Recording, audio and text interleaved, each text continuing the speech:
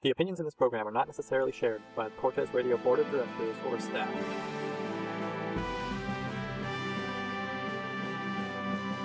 You're listening to 89.5 CKTZ Cortes Community Radio.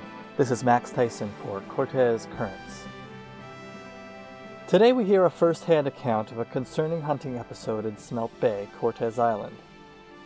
We'll hear from Conservation Officer Brad Adams, a local authority on the laws around hunting, and then we'll take a deeper dive with Sabina Leader-Metz into some of the ecological considerations of hunting around Cortes. Cortes Currents learned of the reports on a local Facebook page, We Heart Cortes Island, that described a scary situation. Kim Lotnick tells us the story. Okay, my name is Kim Lotnick. I was just walking to Smelt Bay for a little journal and just taking my dog for a walk.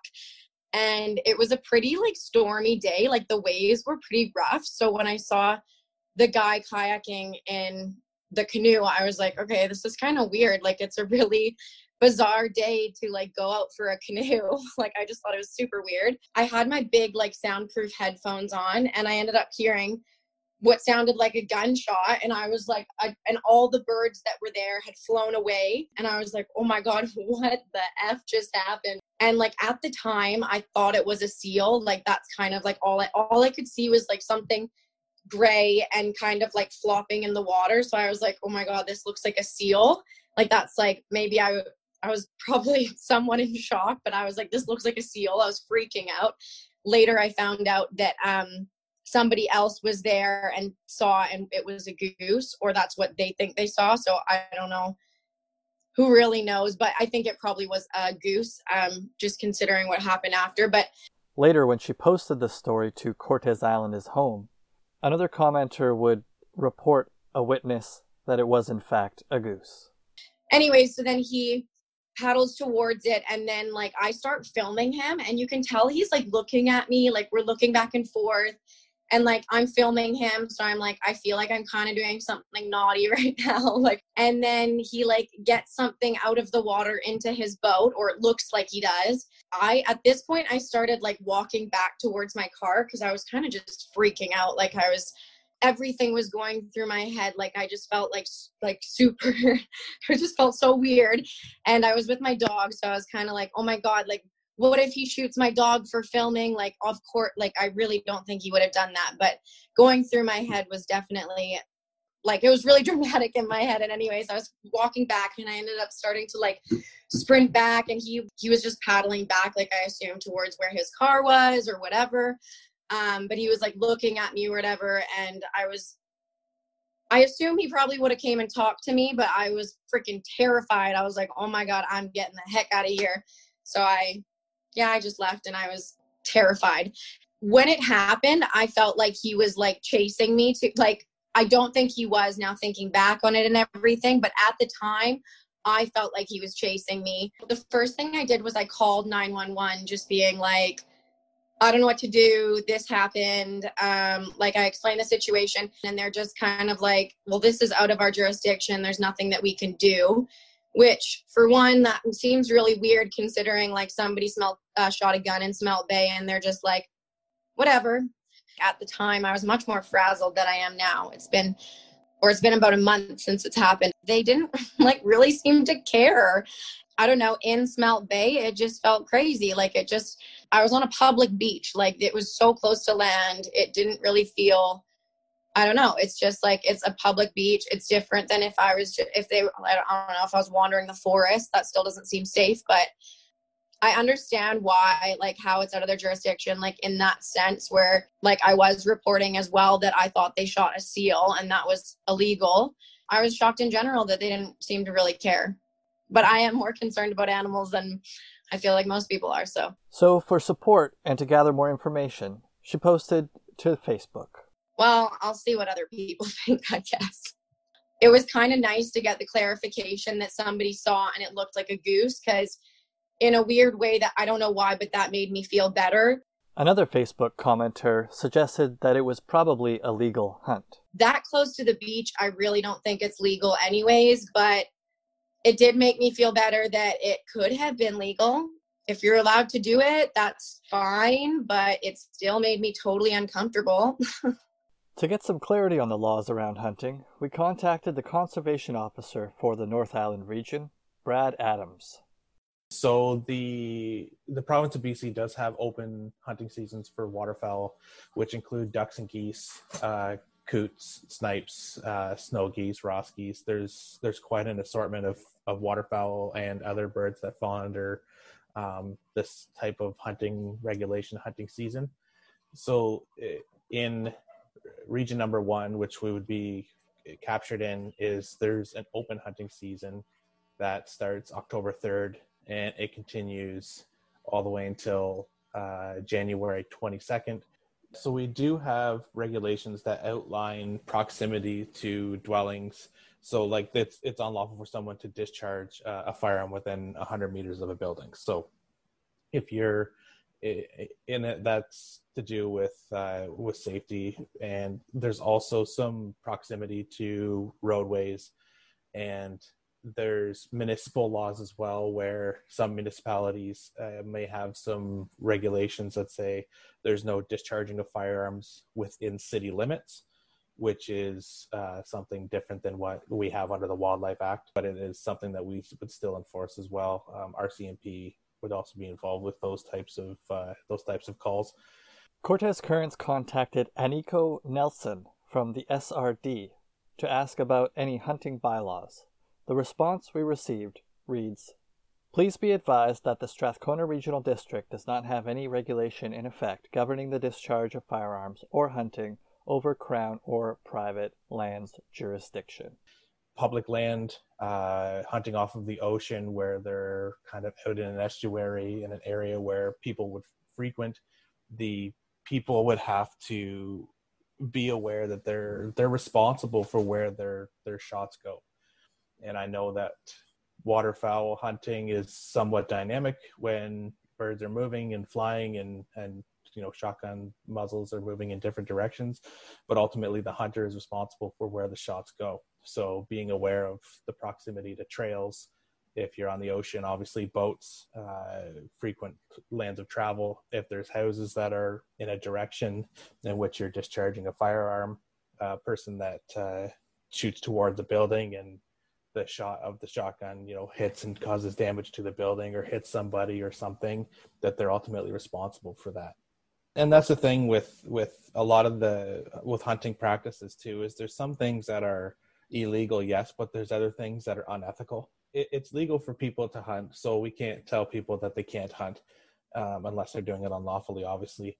But it's taking your own ethics into consideration when you're doing something. Do you really want to cause conflict by hunting in an estuary just outside of city limits where everybody can see you? It's something where, most hunters that we encounter that are way out into the bush is they try to find themselves somewhere they're out by themselves. They're secluded. They don't have a lot of people traffic around. So everybody's ethics are always different. It's something that we definitely try to stress to people when we have the questions on, is it legal to hunt in this bay just outside of my community? Well, yes, it is. But what you have to consider is what the optics of that situation would be. And saying that is, there's also going to be calls generated by an activity. So if somebody's hunting in that bay that's just outside the community, they could expect that there's going to be calls generated to the Conservation Officer Service or to RCMP about discharging of firearms. And it's just trying to explain to people to remove themselves from a situation where they could be causing conflict with the community. We try to push the safety aspect and try to explain everything clearly so people do understand, but the ethics are ultimately up to the people who are engaging in the activity. We do get calls generated every year. The calls generated would be where people are concerned that hunters are hunting in an area that they're not supposed to be hunting. So we don't get a lot of calls that people are upset that somebody is actively hunting. A lot of times those conflicts happen outside of calling us. People would get upset and either go and discuss things with the hunter themselves, or a situation like that where they would kind of do like a face-to-face kind of discussion or face-to-face confrontation. So typically we would end up calling the person who had called into the call center, which we refer to as the complainant. So we would call them back and we would have a discussion of where everything's happening, the time of day, and if we're familiar with the area that they're speaking to specifically and we know that it is a lawful hunting area, then we would let them know. If there's something that piques our suspicion as being unlawful, then we would go to the area and do like a thorough investigation of what illegal activity may have been taking place. We relayed Kim's story to Officer Adams to get his take on this particular situation. Without me knowing a little bit more of the information, it would be hard for me to kind of tell. So it would be something that I would have to make a couple of phone calls and or attend the area to find that out. But if there was no restrictions on that bay being within the city limits and there was no limitations with the regional district about discharging of firearms in a specific area, and they were that 100 meters away from a building and they were kind of out in the middle of the ocean, then it could be a lawful hunt without having any more information that suggests otherwise. And we asked Officer Adams to tell us a bit more about firearm safety. Shotguns, their effective range will change based on the shot that's used. The commonly used ammunition is steel shot, which effectively for waterfowl, it's within that 40 to 50 yard range. But depending on wind direction, the pellets will travel much further than that. But the effective range for waterfowl hunters is kind of inside the shorter ranges. But the pellets could carry quite a distance, especially on what we seem to get on the coast for winds. On a day where we're getting 40 or 50 kilometer an hour gusts, those pellets can carry in the direction of the wind quite a ways. So those are where the considerations need to be taken by the hunter. Is it worth having an issue where you're not hunting safely? And we asked Officer Adams to clarify which agency has jurisdiction in incidents like the one Kim reported. Well, hunting unsafely would be something that we would definitely engage in with in an investigation with the CO service. That's the Conservation Officer Service. As well as RCMP could be involved as well, just based on what kind of negligence that was being taken. Was it deliberate? Was it accidental? What were the circumstances involved? So both agencies could be involved in a situation where somebody is hunting unsafely. And what about hunting from boats? Is that legal? Hunting from canoes and boats is pretty common for waterfowl hunters in order to transport themselves into an area to set up in order to hunt. So hunting from a canoe that's stationary, kind of tucked up into the cattails or anchored to shore, and somebody standing in it, that's not going to be considered to be illegal. With canoes, if you're underway by muscle power, so you're the one that's paddling it, then that's a common practice for some to kind of paddle up a small little creek or something like that and to hunt birds.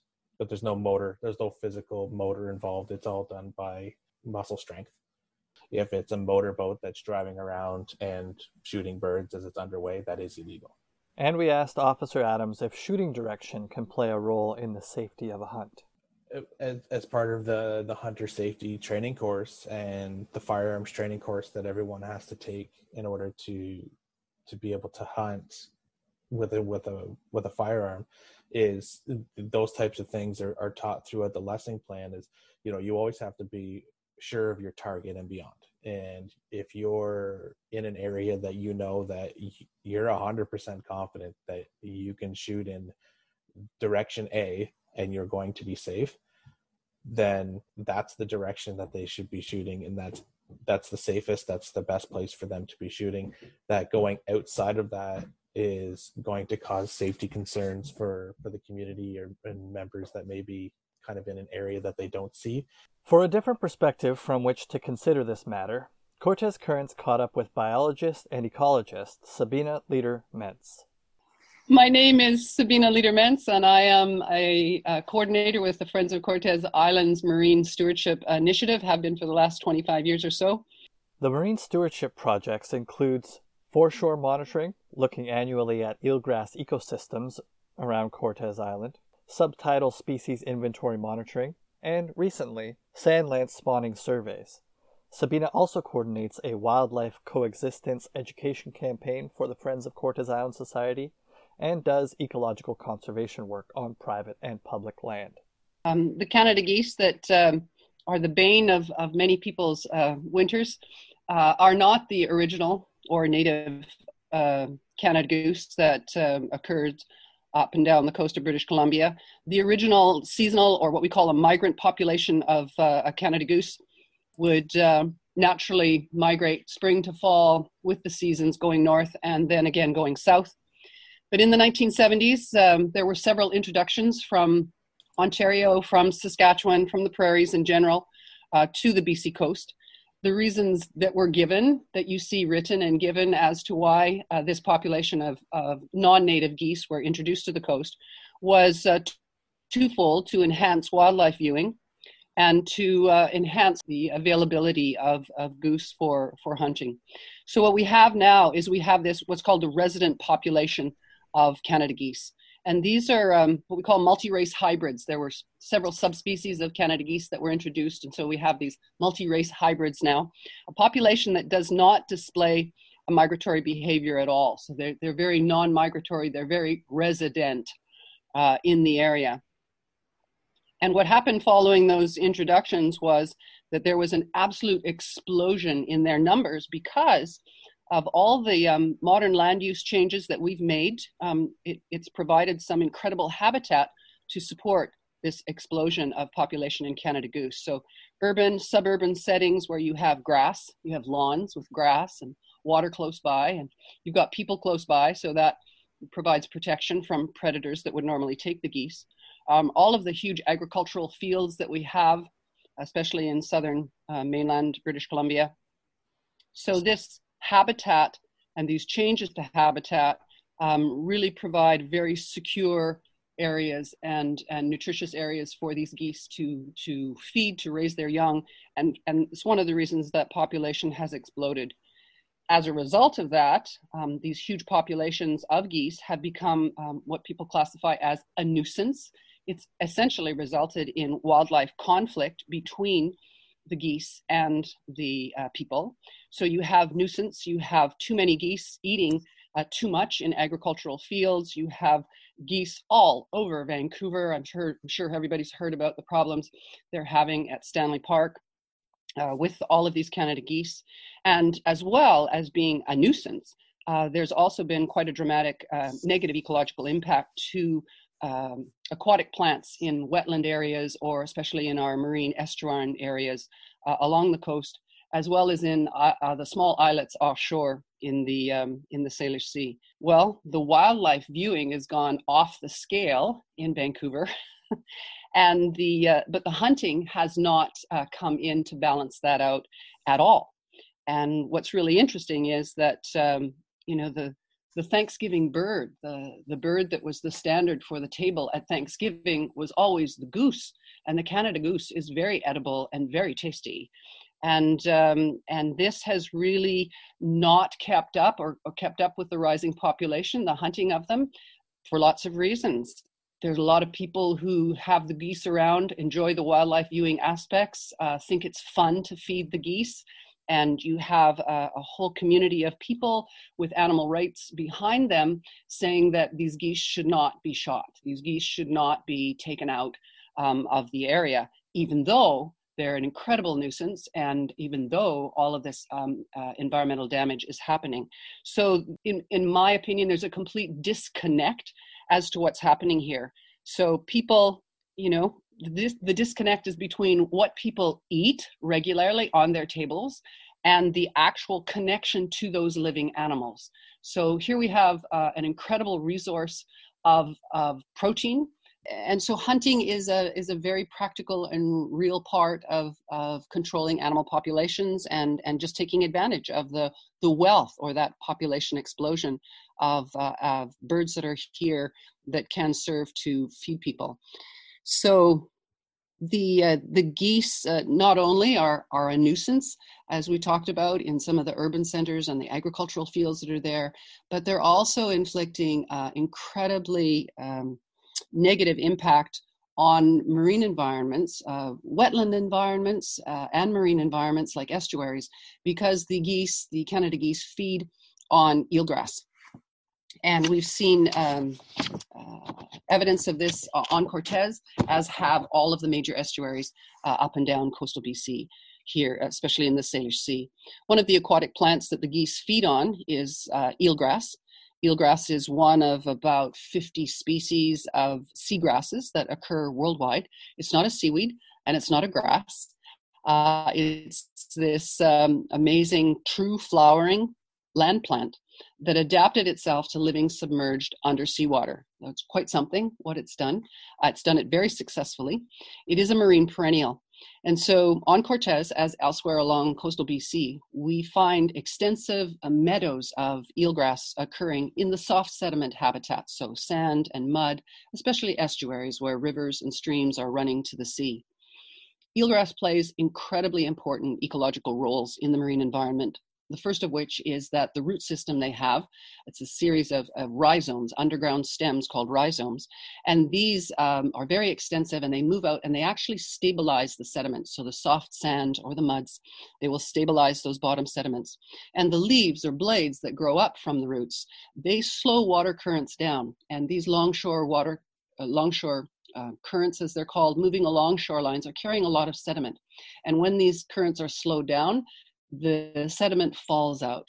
So the eelgrass blades are essentially affecting increased sedimentation that again drops the sediment and stabilizes shorelines. So we have a huge positive impact from eelgrass of stabilizing our shorelines.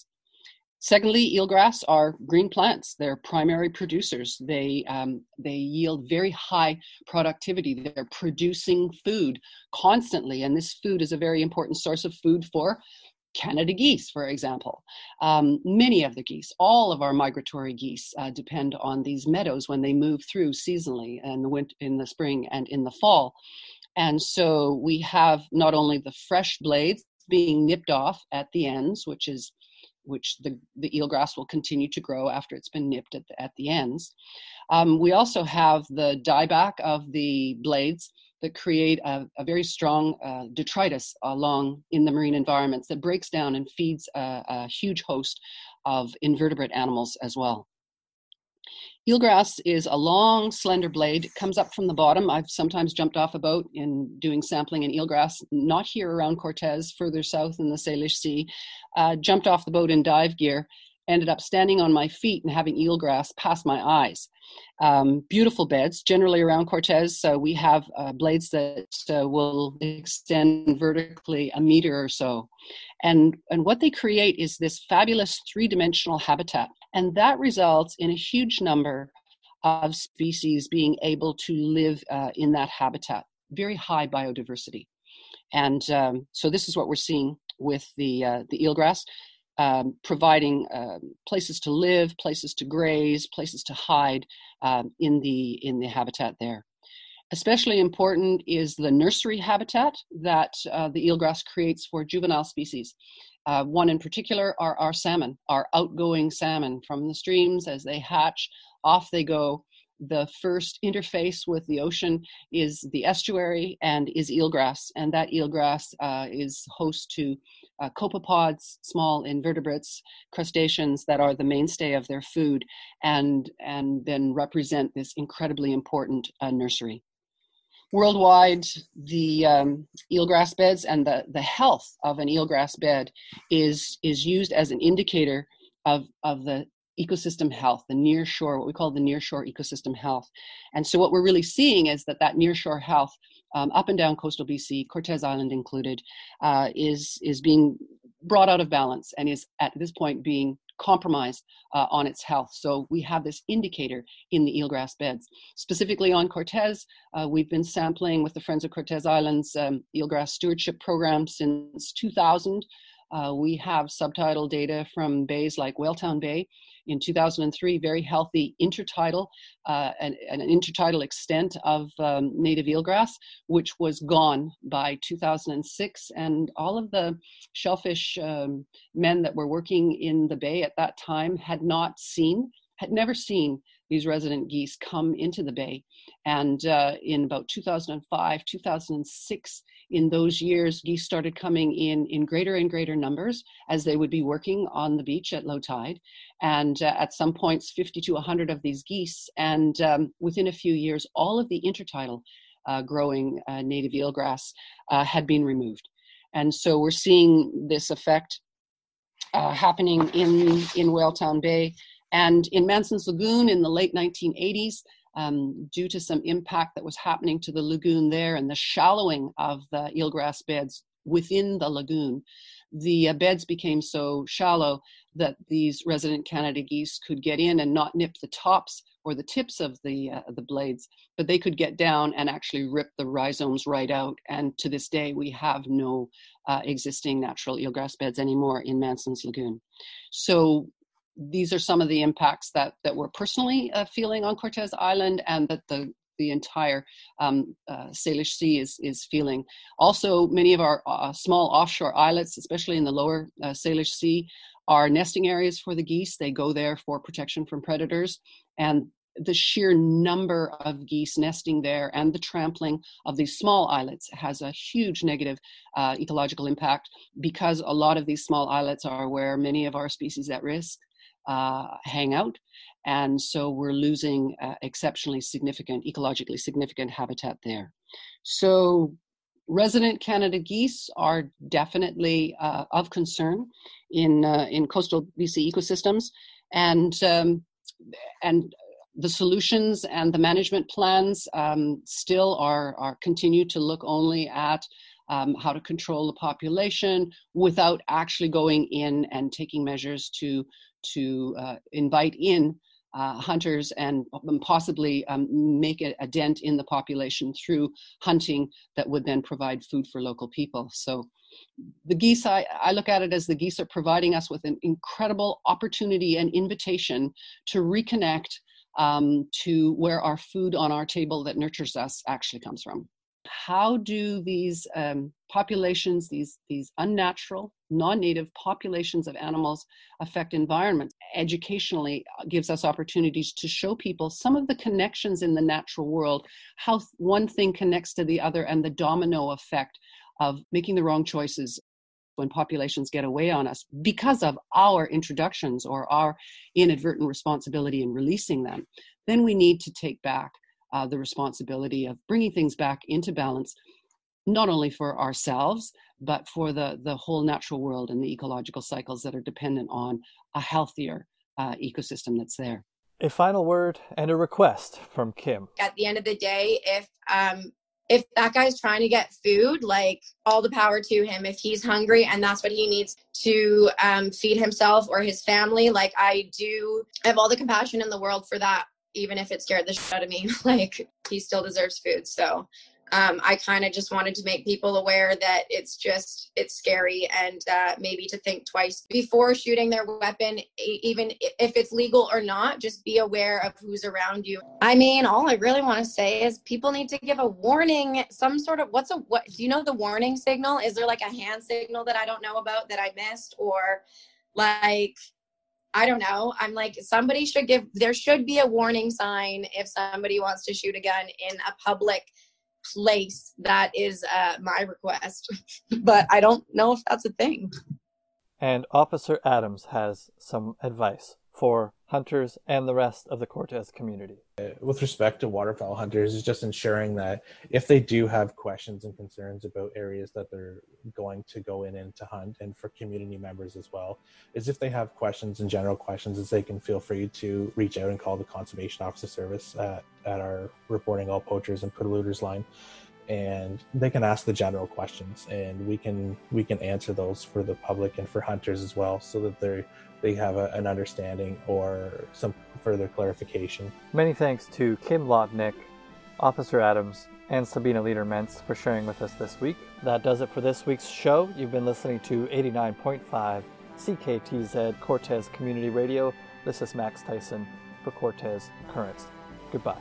This program was funded by a grant from the Community Radio Fund of Canada and the Government of Canada's Local Journalism Initiative.